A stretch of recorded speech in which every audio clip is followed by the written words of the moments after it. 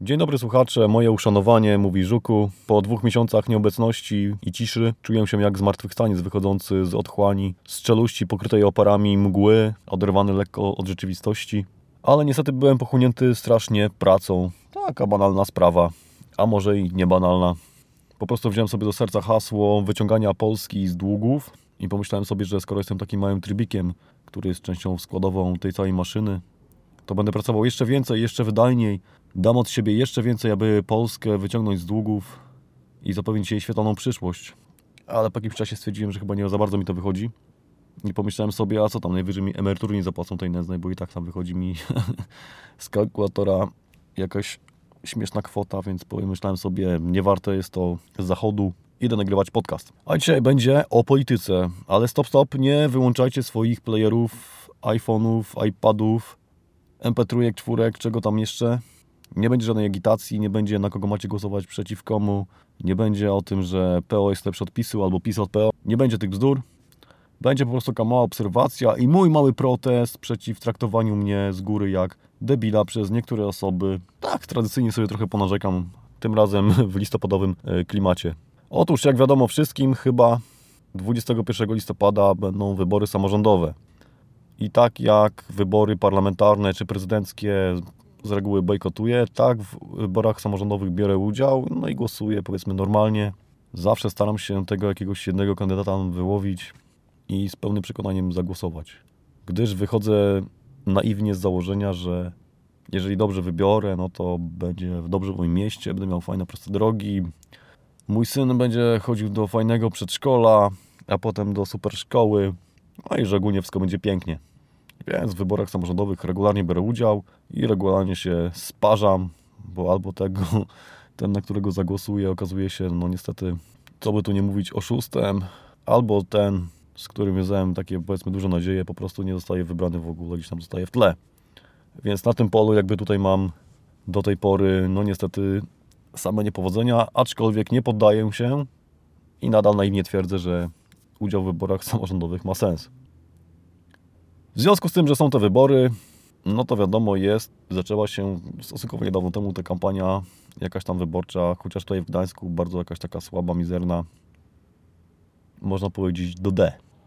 Parę dni temu wyjeżdżam sobie właśnie rano z osiedla, ledwo co wyjechałem, patrz, tam znak przejście dla pieszych, nad znakiem zaraz wisi plakat taki duży, taki tam, i na nim takie zdjęcie gościa, prawda, młodego, obok jego zdjęcia na wysokości jego oczu, takie duże logo partii politycznej Platforma Obywatelska. No i pod spodem jest takie hasło tego mościa. Chyba, nie pamiętam, czy zbudujmy, czy budujmy Gdańsk, coś takiego. Z dala od polityki. Gość się nazywa Adam N. Mówię N, chociaż mógłbym zdradzić pełne nazwisko. No przecież to jest kandydat. Nie ma tutaj żadnej tajemnicy. Ale z drugiej strony nie wiadomo, kto słucha tego podcastu i może komuś się kontekst polityczny nie spodoba i zostanę uznany za wywrotowca, przeciwnika systemu, prawda, i niestety będę mógł mieć nieprzyjemności w tym momencie. Więc ten pan Adam N. po prostu takie hasło sobie strzelił, tam zbudujmy Gdańsk z dala od polityki, coś takiego. Pomyślałem sobie, jaki to jest maksymalny debilizm, no po prostu ktoś uważa mnie za debila. Gość należący do partii politycznej, do jednej z największych partii politycznych w Polsce, startujący z listy partii politycznej w wyborach samorządowych, mający na swoim plakacie, obok swojego zdjęcia, swojej twarzy, duże logo jednej z największych partii politycznych w Polsce, startuje z hasłem, że będzie tam budował Gdańsk z dala od polityki. No, po prostu kompletny kretynizm. Po pierwsze, jakby Gdańsk nie był zbudowany. Gdańsk jest zbudowany, być może nie jest dobrze rozwinięty, być może jest słabo rozwinięty, oczywiście, ale generalnie zbudowany jest. I tak naprawdę proces budowy będzie postępował zawsze. I chyba to będzie proces niekończący się, bo zawsze coś się będzie w Gdańsku budowało, zawsze coś będzie do zbudowania, do rozbudowania. Jeżeli to jest miasto, to wiadomo, że będzie postępowało takim naturalnym trybem, prawda, ewolucji, ekspansji, jeżeli będzie standardowo się rozwijać. Więc ta budowa zawsze będzie.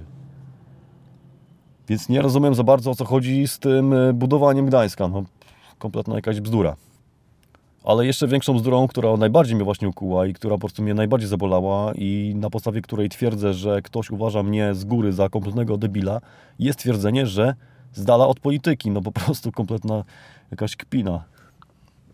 Naprawdę trzeba być klaunem, żeby sobie coś takiego obok swojego zdjęcia czy pod swoim zdjęciem napisać.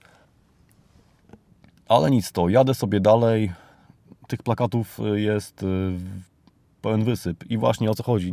Nie jestem jakoś specjalnie nastawiony negatywnie do Platformy Obywatelskiej. Jestem tak samo negatywnie nastawiony do każdej z partii politycznych w Polsce, które mają udział w jakimkolwiek stopniu w rządzeniu. Czyli to jest tam jakieś tam pseudolewica, pseudoprawica, pseudo nie wiem co. PSL, jakieś tam inne partie. Jestem do tych wszystkich partii tak samo negatywnie nastawiony. Nie jestem członkiem żadnej partii politycznej, nie jestem sympatykiem żadnej z partii politycznych. I generalnie właśnie nigdy nie wciągała mnie ta historia jakaś tam walki typu PO, PiS, PiS, PO i tam PiS, reszta świata i tak dalej. No w ogóle mnie to nie interesuje. Jestem po prostu antypolityczny. Jestem jednakowo zniesmaczony, powiedzmy, i negatywnie nastawiony do działalności partii politycznych, wszystkich tych takich topowych, mainstreamowych w Polsce. Więc nie jestem jakoś szczególnie nastawiony do Platformy Obywatelskiej. Aczkolwiek w Gdańsku no, Platforma Obywatelska od właściwie początku swojego istnienia zasiada w tych wszystkich zarządach i tak dalej, ma taką tutaj dominację. Zresztą nie wiem, z czego to wynika, ale to już nieważne, zostawmy to. I tak się złożyło, że właśnie w tych wyborach samorządowych, wśród tych plakatów wyborczych, które się pojawiły, to zdecydowana większość, miażdżąca przewaga to są plakaty wyborcze Platformy Obywatelskiej. Te wszystkie jakieś komitety lokalne to w ogóle prawie, że nie istnieją na tych plakatach gdzieś tam w tej całej kampanii. Miażdżąca przewaga to są plakaty Platformy Obywatelskiej, która po prostu obsiała całe miasto tymi papierowymi wieżkami. No bez przesady bym powiedział, że jakby policzyć w niektórych miejscach, to średnio co metr jest plakat wyborczy Platformy Obywatelskiej. Więc to, że mówię o Platformie Obywatelskiej jakoś w tym odcinku szczególnie, wynika właśnie z tego, że ma ona zdecydowaną przewagę, jeżeli chodzi o te plakaty, przez co jest bardziej widoczna, przez co właśnie bardziej są widoczne te debilizmy, które tworzą politycy. To taka mała dygresja wyjaśniająca jakby dlaczego akurat właśnie ten temat dzisiaj poruszyłem. No i wracając do tematu, jadę sobie dalej po tym pierwszym plakacie tego pana Adama E, tam cała seria tych wszystkich plakatów, bla bla bla, prawda, jakieś tam wszystko jedna partia. No i następne skrzyżowanie jest właśnie plakat też gościa, starszego już w tym momencie, starszego tego pierwszego, który startuje z kolei do Sejmiku Województwa Pomorskiego. Jest w ogóle fajna fucha w takim Sejmiku Województwa Pomorskiego. Znowu dygresja, nie było tematu. Jest ten plakat i jest z kolei hasło: zbudujmy Pomorze, z dala od polityki. Autentycznie, no myślałem, mówię, no jakaś paranoja, mówię, no konkretnie jakiś klaun w tej samej partii? Mówię, o co tu chodzi? I w pierwszej chwili pomyślałem sobie, że ta partia jest tak pełna tego zwycięstwa w tych, powiedzmy, wyborach samorządowych, nie wiem, w Gdańsku, na Pomorzu, że po prostu olała to i wynajęli tam jakiegoś słabego gościa od tego marketingu politycznego, który jakieś tam słabe hasło im wymyślił jedno, skopiował to tam dla wszystkich iluś tam i tak sobie te hasła wszyscy powklejali i te plakaty powieszali, bo stwierdzili, że no, i tak pewnie ich wybiorą i tak, więc po co nam się wysilać, nie? Tak sobie na początku myślałem, ale potem za 2 czy 3 dni jadę sobie znowu samochodem przez miasto, patrzę, taki duży już billboard. Wielki taki billboard sobie stoi gdzieś tam w centrum dużego osiedla i na nim zdjęcie premiera Rzeczypospolitej Polskiej aktualnego. Mówię, o kurka, o co tu chodzi, co to jest grane. I na tym zdjęciu jest oczywiście premier Rzeczypospolitej Polskiej, duże logo partii Platforma Obywatelska i pod spodem hasło: budujmy Polskę z dala od polityki. Mówię, a to teraz wiem, o co chodzi, mówię. Czyli tamte pierwsze debilizmy to nie były takie przypadkowe, tylko no w jakiś sposób zaplanowane z góry. Co nie zmienia faktu, że jest to po prostu hasło kretyńskie, no po prostu nie owijajmy w bawełnę. I nie zmienia to faktu, że autorzy tego przekazu i osoby występujące na tych plakatach twierdzą, że z góry, że ja jestem debilem, który po prostu pójdzie do głosowania i nie wiem, postawi krzyżyk przy tym a innym nazwisku tylko dlatego, że nie wiem, zobaczył jakieś tam hasło, którego nie rozumie. No, ja przepraszam, no. Chciałem zaprotestować. No i po tym zobaczeniu właśnie na tym plakacie premiera znowu sobie pomyślałem, mówię, no przecież jak buduje Polskę? Przecież Polska jest zbudowana, będzie budowana, no chyba, że coś, nie wiem, się strasznego wydarzy, jakiś konkretny kataklizm, albo nie wiem, przyjdą jakieś znowu rozbiory i Polski nie będzie, no to wtedy Polski nie będzie rozbudowywać, tylko jakiś inny kraj. Ale generalnie budowanie kraju czy miasta, no to jest proces jakby postępujący i właściwie niekończący się. Więc o co chodzi z tym budowaniem nagle teraz? Poza tym, tak jak powiedziałem, w Gdańsku, na przykład na Pomorzu, taka Platforma Obywatelska rządzi od początku swojego istnienia, No to co, przez nagle 12-15 lat nie budowali tego Pomorza Gdańska, Polski i nagle teraz stwierdzili, że trzeba budować kraj, nie wiem, miasto? Co nie, jakaś wojna była, że wszystko poszło w gruzy, że trzeba wszystko odbudowywać. No więc moim zdaniem to jest po prostu takie hasło rodem z lat 50. propagandowe. Oczywiście w otoczce takiej Anno Domini 2010, którego przekazem jest po prostu stwierdzenie, że no nie myślcie za bardzo, nie oglądajcie za siebie, przed siebie, w ogóle niczym się nie interesujcie, tylko pracujcie, wyrabiajcie normę, prawda, jedzcie, picie, żryjcie i głosujcie. I niczym więcej innym się nie zajmujcie. Budujmy Polskę z dala od polityki, prawda? No to jest takie stwierdzenie, nie? Okej. Czyli taki pan Adam N.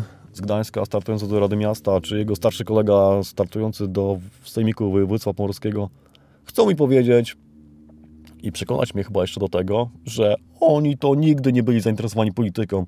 Oni nigdy nie byli członkami partii politycznej. Oni nie wzięli pieniędzy na swoją kampanię z partii politycznej. Oni tak naprawdę zawsze ich ta polityka brzydziła, zawsze ich ta polityka nudziła, zawsze ich ta polityka obrzydzała. Oni po prostu startują w tych wyborach po to, żeby zrobić coś dla Gdańska, dla Pomorza. Oni chcą swoją ciężką pracą przyczynić się do tego rozwoju, do budowy. Oni mają wyższe cele, nie jakaś tam polityka. Oni nie mają żadnych aspiracji politycznych i w ogóle nie myślą o tym, żeby się wybić z tej Rady Miasta, czy tam z Sejmiku Województwa Pomorskiego na przykład, kiedyś tam do Sejmu czy Senatu. W ogóle nie mam takich myśli. Chociaż z drugiej strony sobie pomyślałem, że oni faktycznie może nie lubią tej polityki i z takimi hasłami startują po to, żeby właśnie na polityków nie głosować i ich nie wybierać. No, jeżeli tak, no to w takim razie plan zacny. A z kolei jeszcze z innej strony, jeżeli sobie pomyślę, że te plany wyborcze, z którymi ci ludzie startują, są tak samo konstruowane jak te hasła, no to jest po prostu jedna wielka ściema. Jeden wielki bełkot. I z kolei to mnie przeraża i to mnie zasmuca.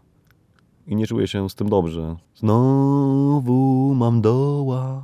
No nic, ale koniec tego zasmucania. Przecież nie z polityki świat jest złożony. Są też ciekawsze rzeczy. Po prostu chciałem wyrazić parę swoich takich uwag na temat właśnie tego, jak to politycy startują w wyborach, pod jakimi szyldami, z jakimi hasłami. Właśnie, dlaczego, tak się też zastanawiam, dlaczego właśnie ci wszyscy politycy zamiast wypisywać takich pierdół, że tam budujmy Gdańsk, Pomorze, nie wiem, Polskę, cokolwiek, takie jakieś hasła, takie w ogóle mówiące nic, takie totalne szambo. Dlaczego właśnie oni nie startują? Przecież to są wybory samorządowe, czyli wybory na takich działaczy operacyjnych, tak? Którzy mają przyjść, coś zrobić, nie wiem, zbudować właśnie drogę, wyremontować coś tam wymalować, gdzieś tam ławkę postawić. To mają być osoby typowo operacyjne. Dlaczego te osoby nie startują w tych wyborach samorządowych z takimi hasłami jak na przykład, nie wiem, zbuduję 10 przedszkoli, albo stawiam na szkoły, albo wyremontuję połowę dróg w mieście, będziecie jeździć po gładkich drogach, albo nie wiem, ja stawiam tam na przykład na zieleń i parki, prawda? No takie hasła gdyby mieli, no to były dla mnie takie hasła namacalne, prawda? Wiem, co ten człowiek chce osiągnąć, jaki ma cel, o co mu chodzi i w krótkim, powiedzmy, zdaniu na takim plakacie mógłby to wyrazić. I w tym momencie mógłbym w jakiś sposób na podstawie tych wszystkich plakatów, które naokoło wiszą, w takiej wstępnej, prawda, selekcji dokonać, którym się kandydatem zainteresować, a którym, powiedzmy, może mniej. Bo na przykład bardziej mnie interesuje to, a mniej tamto, prawda, w takim mieście jak moje. Dlaczego ci ludzie nie startują właśnie z takimi prostymi hasłami, które mówią o tym, co oni chcą zrobić, tylko startują z takimi hasłami, które nic nie mówią i które mają po prostu przekaz taki, że głosuj na mnie, wtedy dostaniesz prawie za darmo karze siadanie, prawda? Tak się jakiś kazik. No. I ja się właśnie temu przeciwstawiam. Tutaj chciałem wyrazić swój protest mały, po prostu nic nieznaczący. No nic, tyle na dzisiaj. Moi drodzy Państwo, pozdrawiam Was z budowniczy Polski Ludowej. Do usłyszenia w następnym odcinku, który mam nadzieję będzie już niebawem. Do usłyszenia.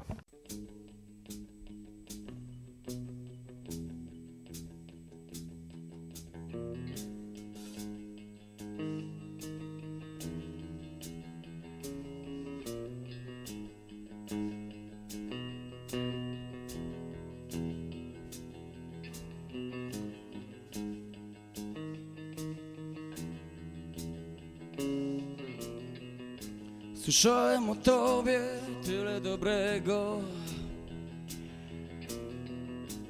Może się mylę, może nie wierzę, lecz czemu nie czuję tego samego? A może patrzę na ciebie za szczerze. Przychodzisz i wnosisz wciąż nowe kamienie. Tak bardzo mi ciążą, trzymają przy ziemi. Idę, bo życie pcha, chociaż drzemie. Powiedz, skąd bierzesz tyle kamieni? W pokoju wolności, nietykalności siedzisz i płaczesz, a nie wiem, dlaczego zabijasz każdego, kto myśli inaczej. Recepty na życie jak Syzyf słon toczysz, wpychasz na siłę. Najlepiej każdemu, a w drodze zaskoczysz, że tutaj już byłeś.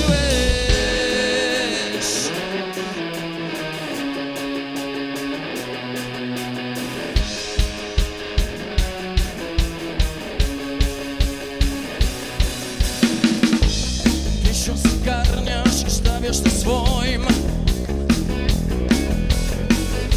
Czy bardziej miłujesz piękniej niż oni? Że zawsze najwięcej pomagasz w potrzebie? O tak! Potrzebę rozumiesz, czy pomoc już nie wiem. Miałeś do ciebie, a nic nie dałeś. Schylić pokorze, za to byś miałeś. Chwytać za gardło, przynę mnie ręką. Dzielić miłością, a nie udręką. Chcesz pokoju, wolności, nietykalności. Siedzisz i płaczesz, a nie wiem, dlaczego zabijasz każdego, kto myśli inaczej. Recepty na życie jak Syzyf słon toczysz, wpychasz na siłę. Najlepiej każdemu, a w drodze zaskoczysz, że tutaj już byłeś.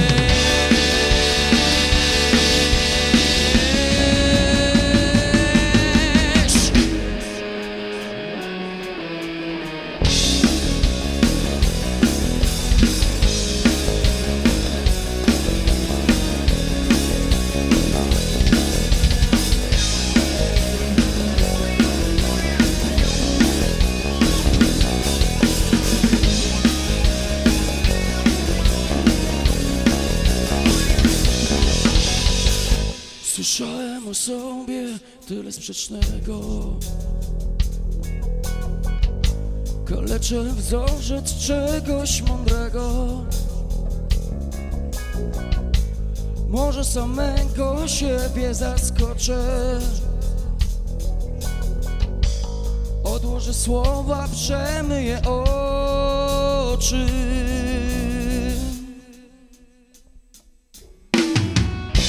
Pokoju, wolności, nietykalności siedzisz i płaczesz, a nie wiem, dlaczego zabijasz każdego, kto myśli inaczej. Recepty na życie jak Syzyf słon toczysz, wpychasz na siłę. Najlepiej każdemu, a w drodze zaskoczysz, że tutaj już byłeś.